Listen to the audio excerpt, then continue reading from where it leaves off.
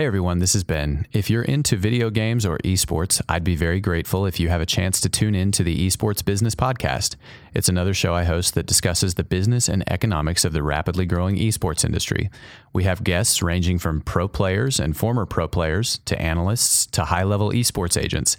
It makes for some really fun discussion. The tone of the show is similar to this one, and you can find it on iTunes or Podbean.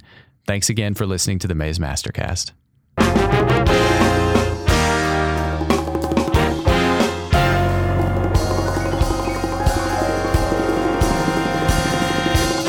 Howdy, welcome to Maze Mastercast. I'm Shannon Deere, the Assistant Dean for Graduate Programs, here with your super host, Ben Wiggins. Hello, Shannon. Hi, how are you? I'm good.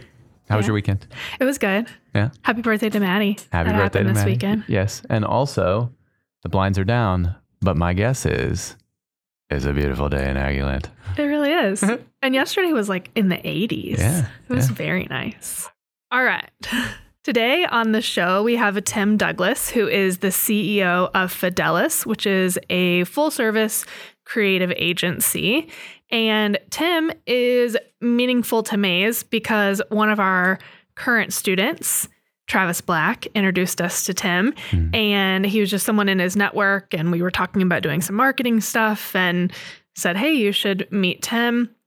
Tim came in and told us a little bit about what a full service agency does, which was really enlightening to a group run by a finance professor and accounting professor, because Dr. Mahajan and I don't really have a background in marketing. So that was really, really helpful and has led us on this crazy path of finding a marketing firm and doing some exciting things here in graduate programs at Maze Business School. And then Tim is important to the world because he is just a very interesting and brilliant mind around branding. He tells it how it is. If you are not serving your customers, if you're not meeting their needs, he's going to let you know. And his agency has done some really cool and creative things here in town. He's also a philosophy major undergrad, so he brings a different and interesting perspective to business and marketing and the creative branding process. So I really enjoyed hearing Tim.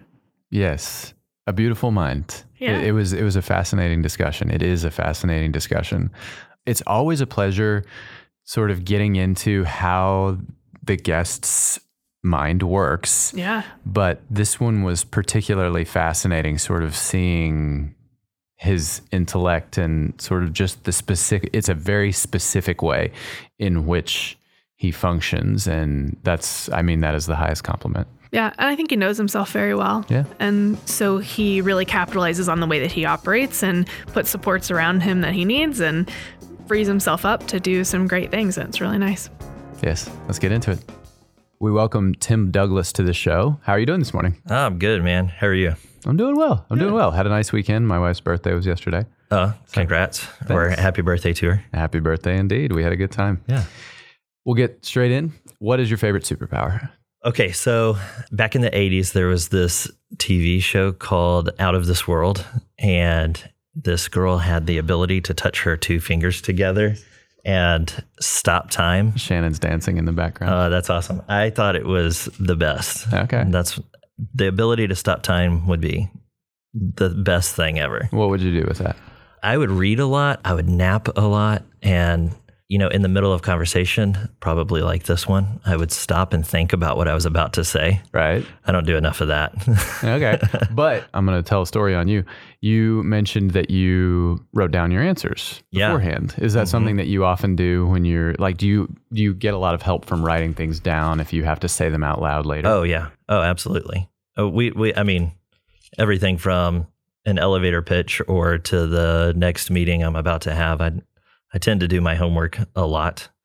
Now, is that helpful because it's a visual process, or is that helpful because it's a kinesthetic process? Good question. Man, I think it's helpful just because there's so many directions that conversation can go. Yeah. And being able to pregame or being able to see what you're about to say. Mm-hmm.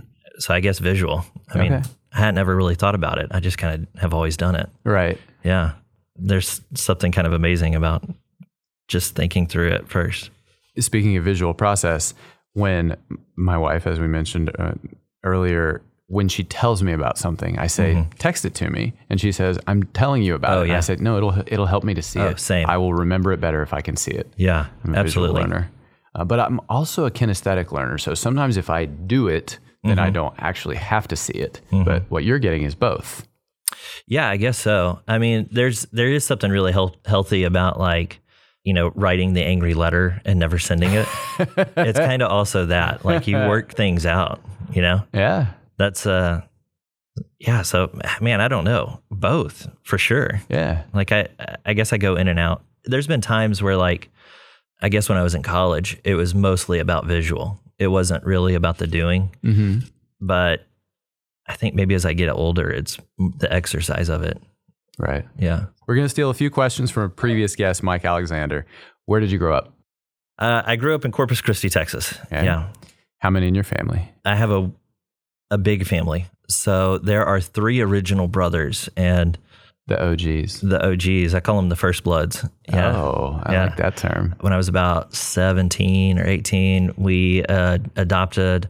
She's older than me, so she was probably about 20. It wasn't a legal adoption, but she took our last name. Okay. So my sister Elizabeth, we adopted. She was from the Democratic Republic of the Congo. Yeah. And she's brilliant. She knows 6 languages, and she married a doctor who's a surgeon, and they live in Washington. She's a specialty nurse. She's amazing. I talk about this a little bit later, but my mother passed away when I was 18. My dad got remarried and had a daughter, and then they adopted a daughter. So altogether, there's 6 of us. Okay.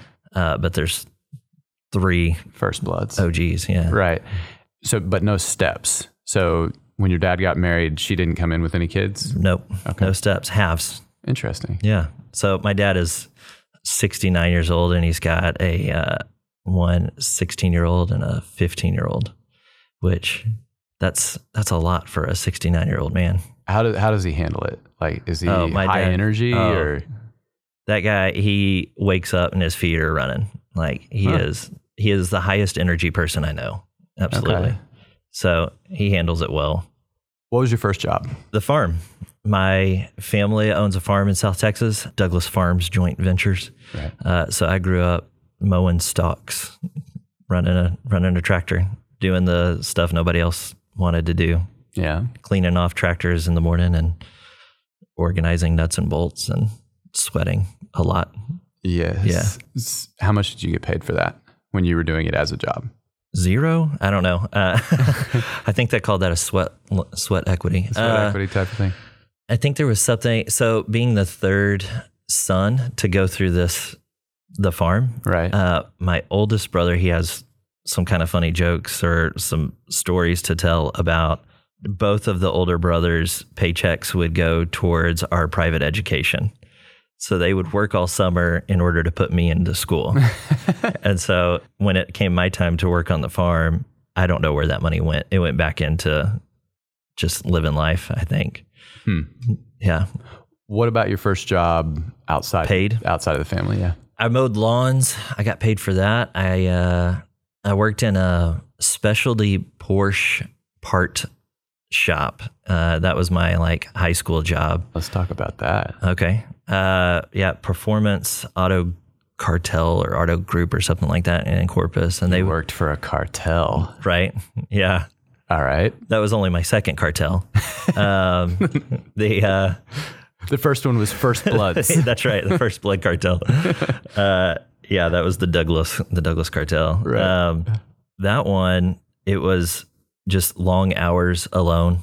I got out of school at 2 p.m. to go work this job till about 7 p.m. and you take an order form and you package and ship it. And it was shock absorbers and manifold covers and stuff like that. But for Porsches? For Porsches mainly, yeah. It was Porsche and BMW. There was a sports car club in South Texas called the Coastal Bend. And my dad, wanting to spend time and kind of have a father-son project, for a couple $100, bought a gutted out Porsche. Yeah. It was a 944. It was 1982 944. Be still. And it was it was trash.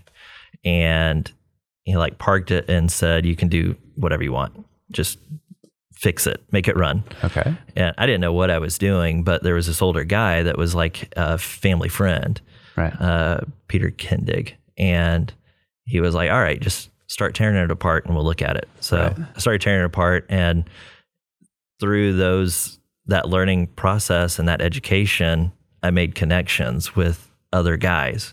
And there was this guy, I needed parts. So I went and talked to the guy who had the parts. And he was like, well, I need hands. So do you want to work for me during the school year? Right. And so, yeah, during the school year on Saturdays, we would go out and I would race this Porsche 944, which sounds way cooler than it was, because It does sound way cooler than... It's not as cool when you realize I was like dead last every heat. It was like I was out there Sunday driving. These guys are flying by me. Yeah. But it was a good experience. I think that was probably my first entry into like how to network. It was just, you respect each other's authority and you respect what they're good at. And then they will freely have conversations with you, even as a 17, 18-year-old kid. Yeah, I thought you were going to say it was how they taught you karate. Like you have to, you have to put the shocks back on, Daniel-san. They Miyagi'd me. Right, Yeah. exactly. What was your greatest challenge as a child? I talked earlier about, so my mom died when I was 17, about a month before my 18th birthday. That kind of shaped some stuff. She died in a car accident, and there was I'm so sorry. Going into college. I mean, it was a very long time ago, and so we as a family have walked through a lot of healing over it. Sure. But as far as like challenges growing up, that was the big high water marker, Yeah. Yeah. My parents were pretty awesome. They were very wise, very smart, and they were not very strict. They were very trusting and made clear guidelines about if you violate the trust, that's where it goes away. But you start with a lot of trust. And so that was always like, it was freeing, And I got to watch my brothers grow up, so I knew a whole lot of what not to do. Innocent until proven guilty. Right. What did your parents do, and how did that impact your work or career choices? So my dad's a pastor. He grew up on a farm, went to A&M, got into the ministry, started a church in Corpus, Yorktown Baptist Church. What? Mm-hmm. And so growing up a PK, my Preacher's kid for the listeners. Right. Sorry. I forget the lingo. My mom was a teacher, so she taught out in a farm school, Petronilla, Texas, which is like the radius of where kids can come from is giant because they just all these farmers' kids. Right. We like to joke that PKs either end up in the pulpit or in jail. Like there's no gray area. But my dad was really good at letting that belief system form on its own time and in its own way. Okay. Never thrusting us into it. Right. And also in that same way, not pushing us out or shaming us or anything like that. Sure. And so we like to joke that while that's usually the case, so one of my brothers does work at a church, so it's not, it does hold true in some way. But my other brother, Mark, and I we're in the marketplace right now. So that hasn't quite taken yet. Right. Yeah. And do you consider yourself a person of faith now? Yeah. Oh, absolutely. I would say that's bedrock. That's kind of the thing you build everything else on, because everything else gets shaken. Right. There's always something that's going to happen. Sure. So if you start tearing apart foundational things, you're kind of SOL. Right. It's interesting because our generation, I assume we're somewhere roughly the same age. I'm 103. I don't know. Right. I'm 112. Oh, good. Yeah. I think our generation has kind of turned a jaded eye on religion in some ways. But that hasn't been, as it turns out, that hasn't been my answer. And it sounds like it hasn't been your answer either. Like for us, as we built a business, that's often like a really lonely process. That's hard to just go straight from zero to try to get momentum. So for us, faith and faith community ended up being like pretty clutch, right? It was. In what way? As you're married, right? You mentioned your wife's birthday. Yes. So try to figure out how you would juggle being newly married, learning how to talk to your wife as So I started the business with my wife. Oh, So trying to figure out how to talk just on a marriage level, now coupled with a business level, right. now coupled with, oh crap, we're not making money, Yeah. right? So there's just, sometimes it is true that the deck is stacked against you. It's just true. Right. That is how this world works sometimes. Yes. I'm not saying all the time. If you don't have things to fall back on or like people to push you forward, one, you're not going to find your feet. And that's where I feel like bedrock becomes the issue. Like Right. you have to have something to stand on, Yeah. or else you're just going to crumble. And then secondly, it's good to stand on something, but if you don't have forward momentum, and for us, we found a lot of that through the community around us. Quite honestly, I mean, I'm not sure that I'd be here without it.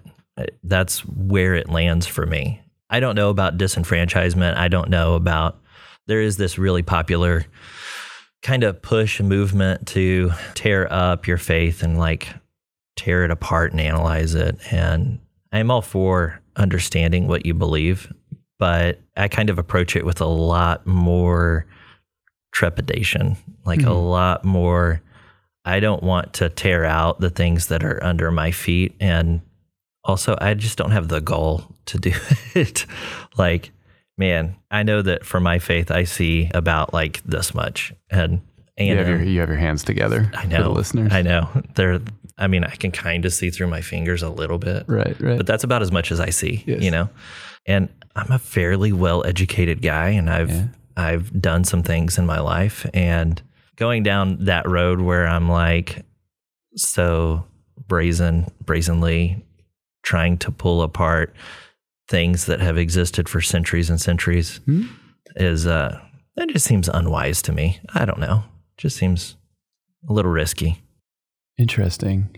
Let me push back a little bit and say, for constructs that have existed for thousands of years, the cultural setting in which, for example, the Bible's explanation of how the universe came to be. Sure. I look at that as a metaphor. Okay. And some people don't. Some people take it literally 6 days. That's, and the earth was, the heavens, all of the rest of everything was created. That was half of it. And then earth was half of it. I think of it as a metaphor. Okay. And the Bible's understanding of science on certain issues feels, as a person, as a Christian, feels a little incomplete to me in some places. Sure. And I think layering on some additional understanding of, kind of empirical understanding of the world is actually, in my case, it's important to the process of my faith. I don't think of it as a tearing apart. I think of it as a layering on. Gotcha. Okay. Does that make sense? Sure. Your website says you began in media production. What got you excited to dive into that particular profession? A really cute girl. That's what got me into media. Go on. Yeah. So I was at A&M and I was studying philosophy, and I was heavy in my books and reading and writing. And this side gig of photography was like fun, right? So it was just like this thing. Digital cameras were coming out. My first digital camera was like HP, which they make printers. And now this one random camera. That's And me too, by the way. yeah. And it was like the SD card could hold 12. And I was like, what? It's crazy. Yeah. And my roommate at the time was in a film development club at, there was a chemistry professor at Blinn who had a box full of cameras and a box full of expired film. And he was, for like $100 a semester, you could shoot and develop all that you wanted to. And they were using Bryan High School's darkroom and their chemical set. So it was like this cool, there's like maybe 20 of us that did it, and you could come and just pick up all of it. And he would critique your work, and it was just fun. But that was kind of how we started talking, was about cameras and what I think I'm going to get the Canon, and I think I'm going to go Nikon, all that. So we talked. We knew each other for about 5 years before she moved to Bryan. And she, through a random set of circumstances, ended up being my neighbor. And it was maybe like a month of us hanging out as friends. Like I was trying to help her find a job and we were talking cameras. A month in, I was like, I think we should be dating. I like you. And she was like, I like you too. And I'm like, no, I like you. And she was like, yeah, I knew what you meant. So that was like our first conversation. And it was a month later, I asked her to marry me. And it was 3 months later that we got married on New Year's Eve. And then 3 months after that, newlyweds finishing up last semesters of school, it was, okay, what are we going to do for jobs? And I was working at a sign company laying vinyl. And she was like, we can make some money at this. Like people need what we do and we do it for fun. I was like, but $20, right? Like, I don't know how much people would pay for this. And she was like, no, wedding photography. People pay money for wedding photography. Yeah, not $20. Not $20. Well, some people, but true. Craigslist. No offense to anyone who paid $20 for their wedding photography. But we gave it the summer. I was like, well, let's give it the summer and see if if there's any hits on this. Like, let's put a couple $100 on a wedding, right? And we were like instantly filled up. She's a natural, like she has an eye for it. I'm the goofus that's always like trying to read the manual and work it out. Mm-hmm. But what I really loved was the business side of it. And through that, just through developing relationships, we started doing commercial work, started doing headshots and working for websites and started kind of filling up businesses' needs. Yeah. Several years into it, I took a job at a production company and started learning like big boy contracts, like started learning what it was to take care of clients in bigger ways, bigger productions, bigger budgets, bigger everything. And the legal backside of that and how all of that plays together. So I was there for about 2 years-ish and came out of that and really started hitting the commercial world really heavily. Mm-hmm. And that's what sparked the transition from media production to the full service creative agency, or? Well, kind of. So I was doing straight media. I was doing a lot of photography, and there was a couple of key relationships that happened in that time. There was a co-working space in downtown Bryan called Binary Space. I had hired a videographer who was amazing. She was a producer over at Texags, and she wanted to get away from sports and wanted to start shooting anything that we were shooting. So my team started kind of building a little bit. It was more like a friend situation. Mm-hmm. But there was this guy who came and did a talk for Google. He was the local Google rep. And I was frustrated by our website. And I was reading this book called Business Relationships or Referral Business or something like that. And the argument of this book was that there is no such thing as business that doesn't come from referral. I get his point, but I think he's wrong. But anyways, I tell this guy that I'm like, I don't believe in digital marketing. I think you're full of hot air. And he laughed at me, which was probably the right reaction. And he was like, well, let me look at your website. So he looked at my website. It was completely coded poorly. I was buried on page 18. Mm-hmm. And he was like, okay, this is kind of amazing that you have this much content, this much collateral, this much searchability, and you're on page 18. Let me recode your website. He recoded my website, and inside of a month, I was like top of Google and was fielding phone calls like crazy. I was like, okay, I'm going to eat my words on this. Like his discovery in that process was that photography and like connecting with people actually mattered more than the keywords. And so he was like, I need that for my clients that I have now. So we started kind of pairing up on some jobs, and I pulled him into, well, my clients need more websites. Like a lot of my world isn't getting shown anywhere. People will ask for work and not know what to do with it. So we started working on jobs together. That started flushing out. So now we had photo, video, and web building. My brother at the time was working as a high school teacher, his side world was he hung out with graphic designers and they were doing branding on the side. They were just doing graphic assets.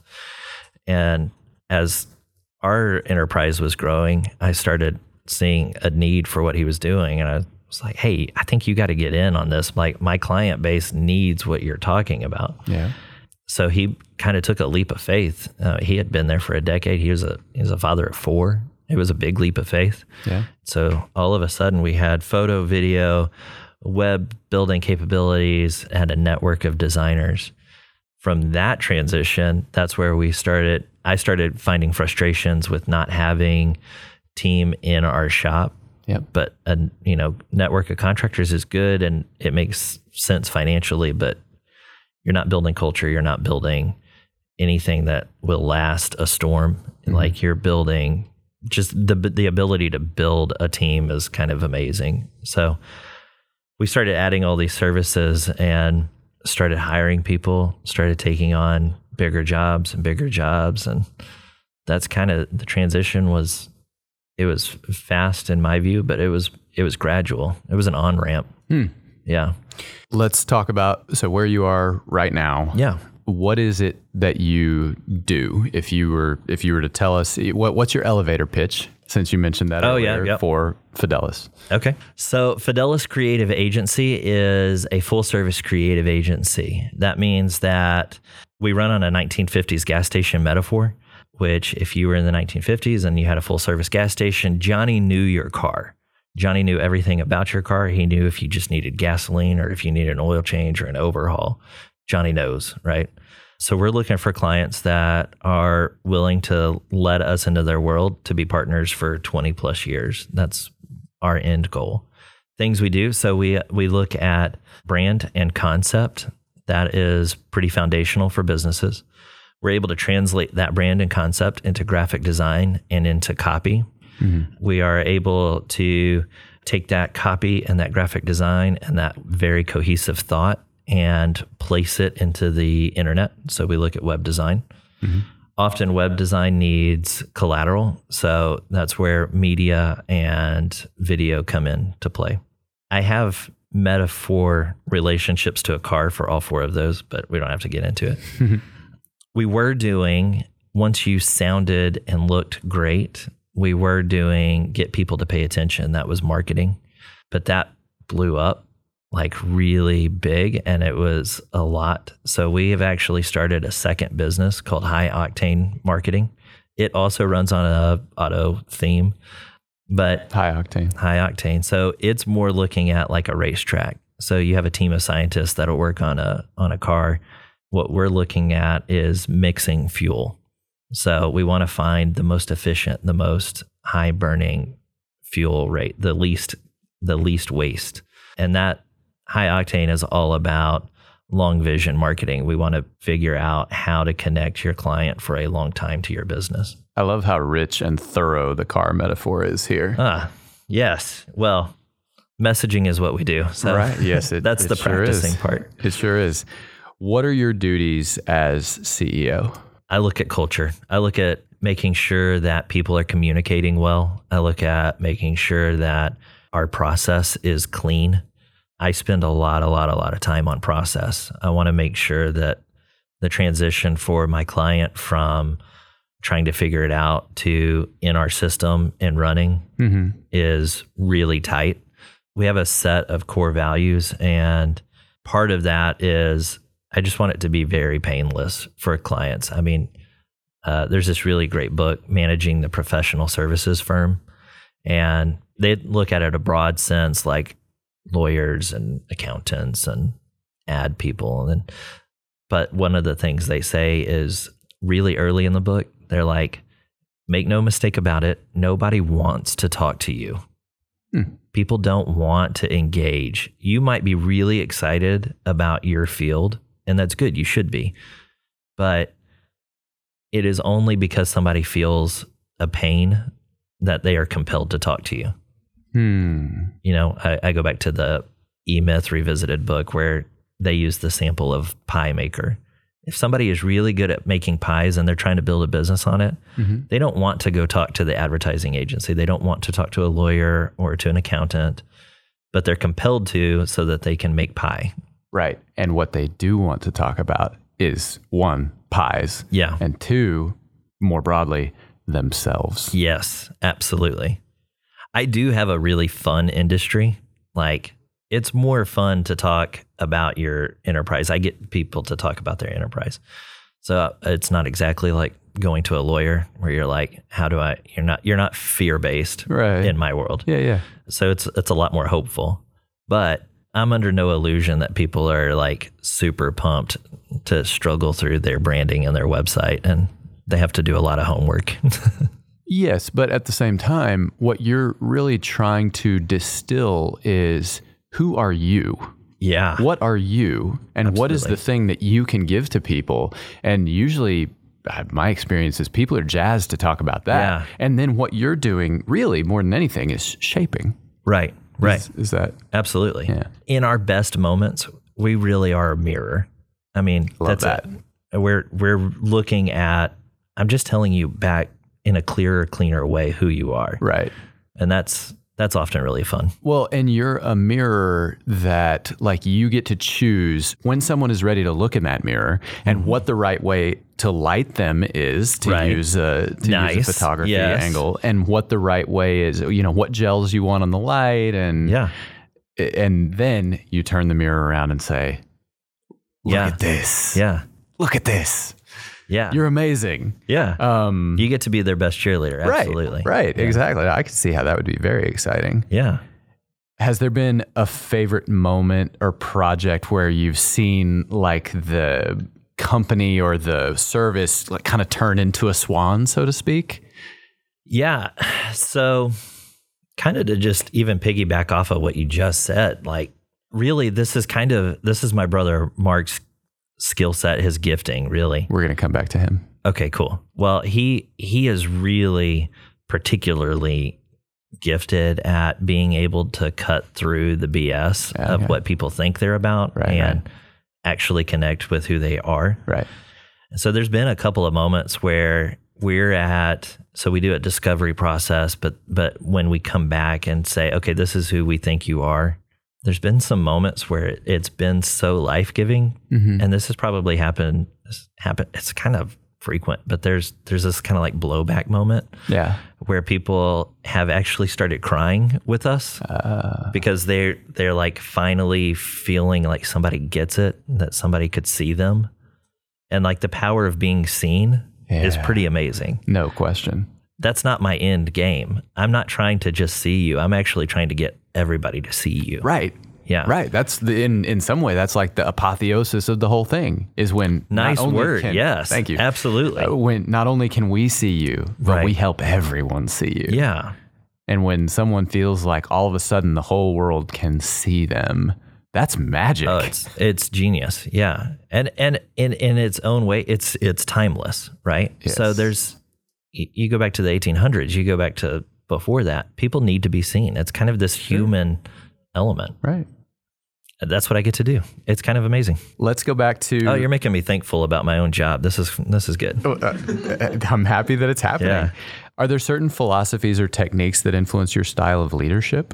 Yeah. So we have a pretty sweet company culture, and shout out to David Flint here at Maze. Geez, that guy. Love that dude. He's amazing. Really early days. So I told you how, I call it Fidelis 6.0 because we're in like our 6th or millionth iteration, but it was more of a congealing conglomeration of all these like people and their worlds. And early days, we were very disorganized. And one of our very first fuller expression clients was David Flint. And he was writing his book and he was trying to explain it to me over coffee. And I was like, I'm sorry, I'm just not getting it. I don't know what, I am generally pretty thick. And he was like, well, let me do this. Let me take you through it, you and your company.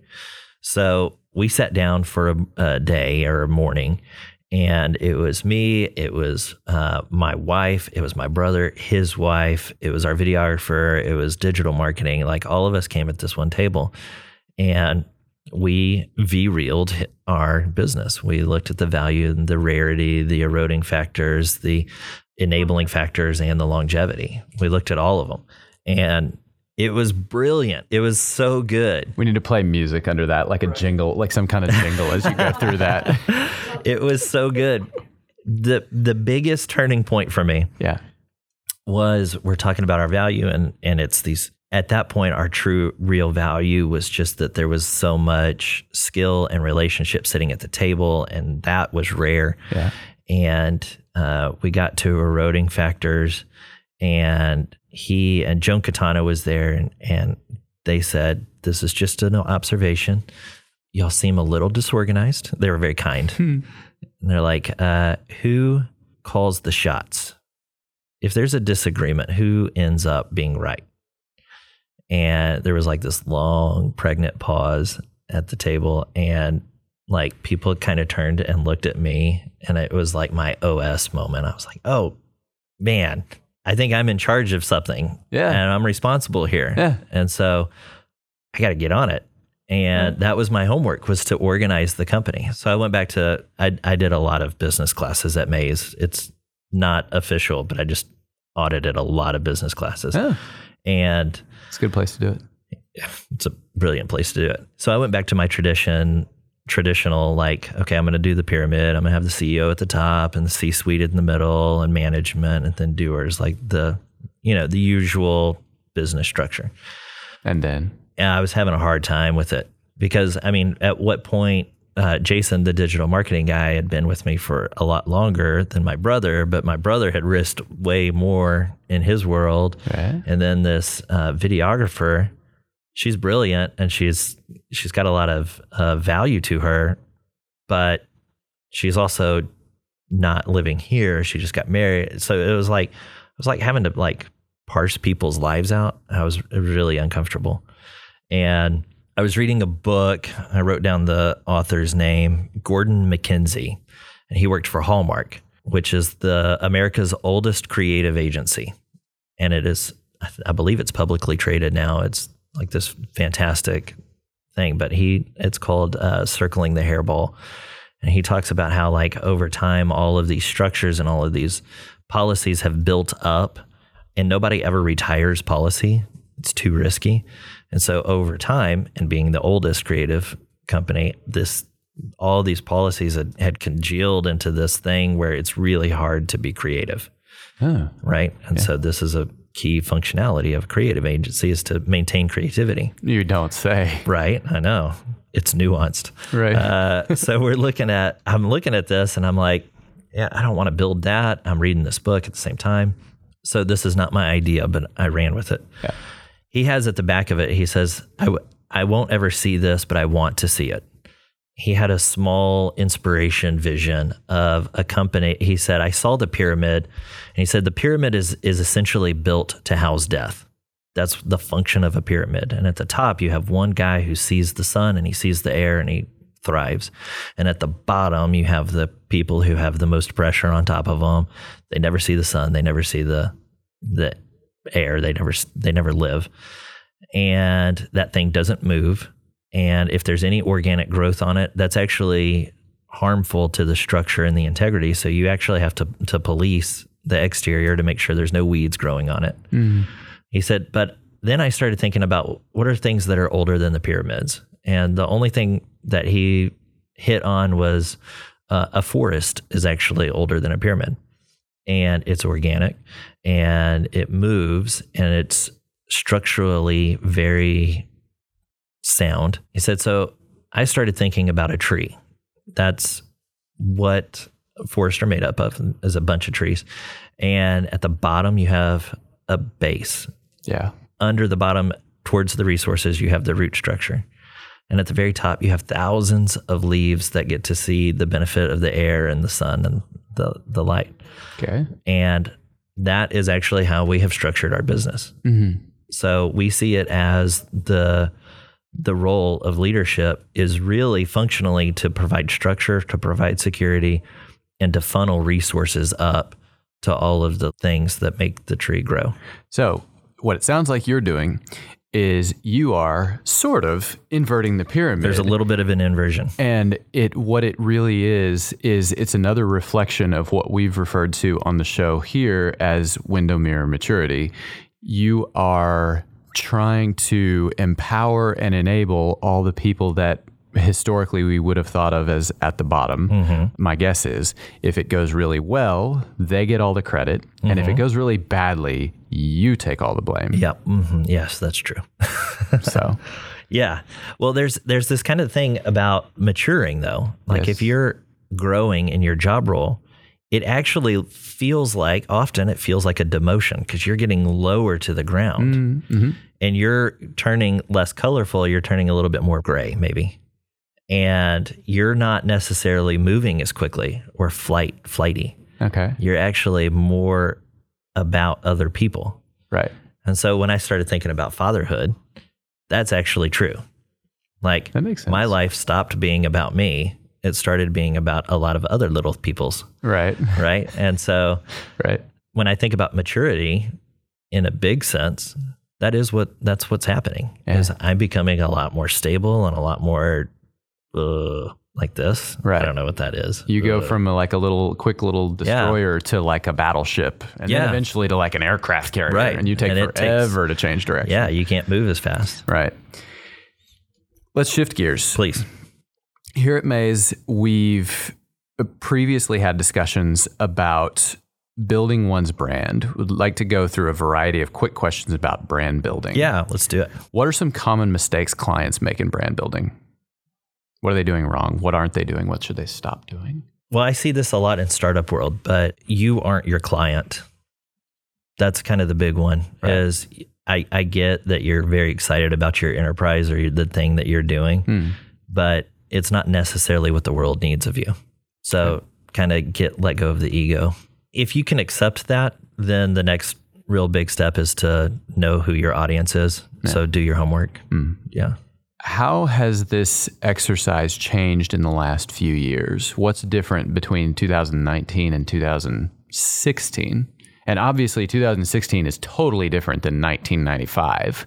Sure. But how have things changed? Like what's the bleeding edge of this? In a lot of ways, a lot of what I do is kind of plugging into the timeless nature of it. So there's not, communication and communication skills it's people. We're all people. There is no B2C. There's no B2B. It's people to people.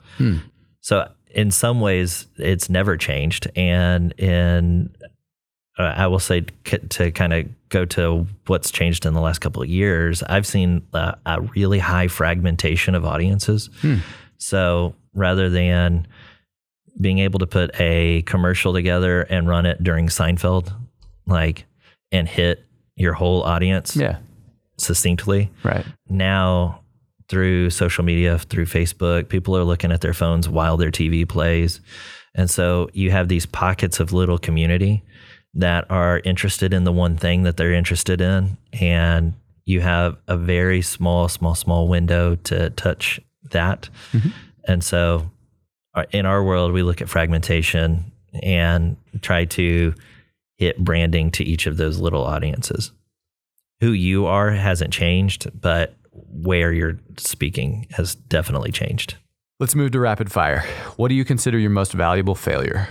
I've never been a very good employee. Yeah, I've had really wonderful bosses and I've had really bad bosses, and I've learned more from the bad bosses. But I think I've done my job and done it well, but I tend to run my mouth whenever I see something else we could be doing. Yeah. And that's pretty often disruptive to the pyramid. It's not good. Well, you got to the top and then immediately disrupted the pyramid again. So right. maybe that was an asset. What do you think is people's biggest misconception of you?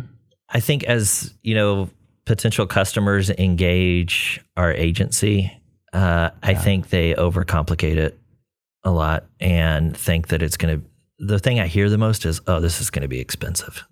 That's what people assume. Yeah. But one of the things we're fond of saying is we don't lose clients based on price. We'll work with what you have, and it's not painful. It's a lot of fun. But I do still have that healthy respect for people don't want to be doing this. They want to bake the pie. Right. They want to bake the pie. If you could have anyone as a mentor for one day, who would it be? I have been so blessed to have really awesome mentors. Like, Good. I put a high value on mentor relationships. And so I've got a mentor right now who's just amazing. Mm-hmm. But I went with like, okay, well, historical figures, people who are dead. I actually started thinking about Teddy Roosevelt Sr. That was his nickname, Thee, not Teddy. Right. I'm a dad and very probably nervous about how I'm doing as a dad. I want to know men who have raised great men. That's what I would want to look at. So I found a quote. Please. I love quotes. Teddy Roosevelt said of his dad, "My father, Theodore Roosevelt, was the best man I ever knew. He combined strength and courage and gentleness, tenderness, and great unselfishness. He would not tolerate in us children selfishness or cruelty, idleness, cowardice, or untruthfulness.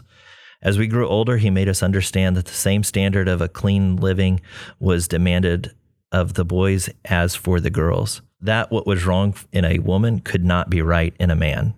With great love and patience and the most generous sympathy and consideration, he combined insistence on discipline.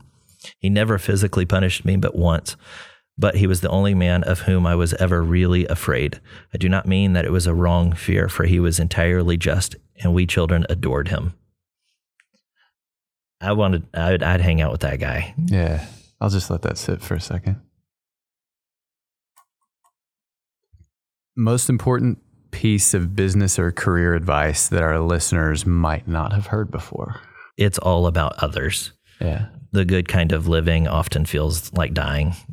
You are and have to be about other people. Right. What is your fondest memory of Texas A&M?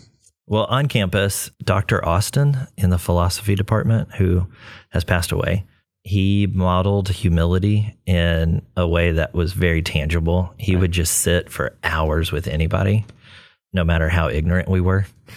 And fond memories off campus. I worked at Sweet Eugene's for a number of years, and those were like my people. Like, I connected with people there. Matt and Aaron mowed our lawn. Word. Yeah. My dad told them not to start Sweet Eugene's. Oh, really? Yeah, he's an economist, whatever. And yeah. Obviously, it was an outrageous success. But he had took Matt aside. It was Matt, and said, "Don't do it. Don't do it. You guys are going to lose your shirt over this." And he was so wrong. Did it anyways. He was so wrong. But he wanted to give them the best advice he knew how to give. That's often the best advice. Yeah. Don't do this. Right. And then if you do, it sometimes plays out. Yeah, I won't say sometimes. always. Yeah, sometimes. Good bull. You have anyone you would like to send some good bull? Yeah, good bull. There's two guys in town that I want to send some good bull to. So JJ Ramirez over at SOS Ministries, man, that guy's doing incredible things. Like, I think it's amazing. I don't think he knows me from Adam, but man, I observe his life and I'm like, that's pretty amazing. Yeah. Also, the guys over at TXFW, Andrew Kilzer and them, they're just doing really cool work. So good bull to those guys. Yeah, good bull. We like Andrew a lot. Yeah. And we appreciate the whole crew over there. Thanks for your time, my friend. Man, thanks for having me. Yeah. This has been fun. Good. I'm glad you enjoyed it. Yeah. We hope you enjoyed the episode with Tim Douglas. We now have our Mastercast top 3 takeaways. I first want to point out that it's been only a few months that I knew that full service marketing agencies existed and that there are firms out there that really do everything, that you don't have to go to someone to piecemeal a website and then social media and then your billboard. There is somebody that can give you creative advice across the whole spectrum. And one of the pieces that Fidelis does and other creative agencies do is really focus on the brand and understanding your business. And I love how he talked about being a partner with his clients and really understanding their business and what drives them. So that's our first takeaway, which leads quickly into our second takeaway, where he talked about how important it is for people to be seen. And he was talking about that in the context of understanding their business and what drives and motivates them. And I think that was touching to all of us in the room. Sure. To hear him talk about that. So you want to expand on that a little bit more? A little bit. I think it was really, as you mentioned, it was touching to all of us. And I think we all in our mind's eye, I guess, saw the moment where someone feels like not only are they being seen by the other person in the room or the other people in the room, but that person is now sort of like opening the window and saying, step forward and look out on the world, and you feel like everyone can now see you.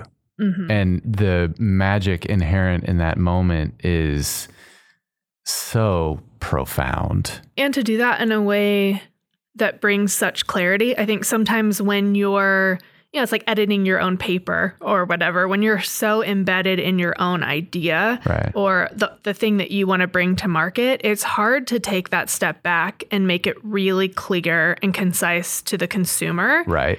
And for him to be able to say, I can boil it down so that people see you for what you're really trying to be is pretty beautiful. Well, and once you get the prism in exactly the right place, the light shines through and there's the rainbow. Yeah.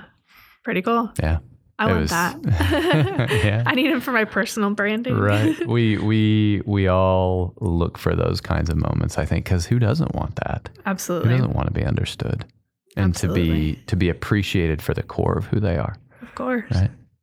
For our third takeaway, I loved that he talked about David Flint and Joan Quintana, even though he didn't know they had been on the show. Right. But he talked about Andrew Kilzer, too. He talked about Andrew Kilzer, too. So you can see our College Station network here for sure interacting. And Andrew, I would guess, is somewhat of a competitor with what Tim is doing. And still, there's a lot of love there. Yep. So, but yeah, so Joan and David, and to hear that, one, that Fidelis did marketing for David, but then two, that David used VReal to really help advance Fidelis was just a really cool full circle there. Yeah, I was wondering if they like bartered. Yeah. We'll scratch your back. Yes. If you give us some business consulting. Right. Yeah, very cool. I would have loved to be a fly on the wall for that entire series of discussions. Bunch of smart people in the room. Oh, for sure. I'm sure it was so interesting. Absolutely. Just a shout out to Fidelis and some of the work that they've done. They've done marketing for a lot of great companies here in town. But one that I really loved is a video that they did for the Down Syndrome Association of Brazos Valley. And you have to watch this video. We'll put it on our website. It's so cute. Or you can just Google on YouTube Down Syndrome Association and Fidelis, and it'll come up. I think it's the third video on the list. And it was superhero themed and just awesome. Loved it. And then they've done Brazos Smoke, which is a barbecue tour here in town. And they go and talk to all of the barbecue restaurants and owners, and it's just really a neat video. So enjoy some of the work that they've done for some of the clients around town. If you've eaten at Urban Table or Cafe Capri, those are some of their clients as well. Urban Table's like 4 blocks from our house. Have you been? I'm going to go bankrupt eating at that place. I mean, not that it's expensive because it's not, but we have been once, and I want to go there all the time. I haven't been yet. It's really good. I'm down to try it. I know you won't be surprised, but it's really good. Yeah. Well, Chef Tay is amazing and has lots of great restaurants here in town, so I'm sure Urban Table follows suit. Yep. You have a quote for us, Ben? I do. When nothing seems to help, I go and look at a stone cutter hammering away at the rock perhaps 100 times without as much as a crack showing in it. Yet at the 101st blow, it will split in two. And I know it was not that blow that did it, but all that had gone before. Jacob Riis, the Stonecutter's Credo. It's a popular saying in the San Antonio Spurs organization. I love that. And very apt for marketing in that it's not just that digital thing they clicked on that motivated them, but the billboard and the email and the other interactions. All that had gone before. Great. Thank you. Thanks for listening. We would like to thank both of our marketing and production specialists, Julie Faulkner and Megan Barsinski, for all of their hard work behind the scenes and making our lives so much easier. And of course, our fantastic hosts, Ben Wiggins and Shannon Deere. I'm your producer, Kyle Ackerman, saying thank you, and we'll talk to you soon.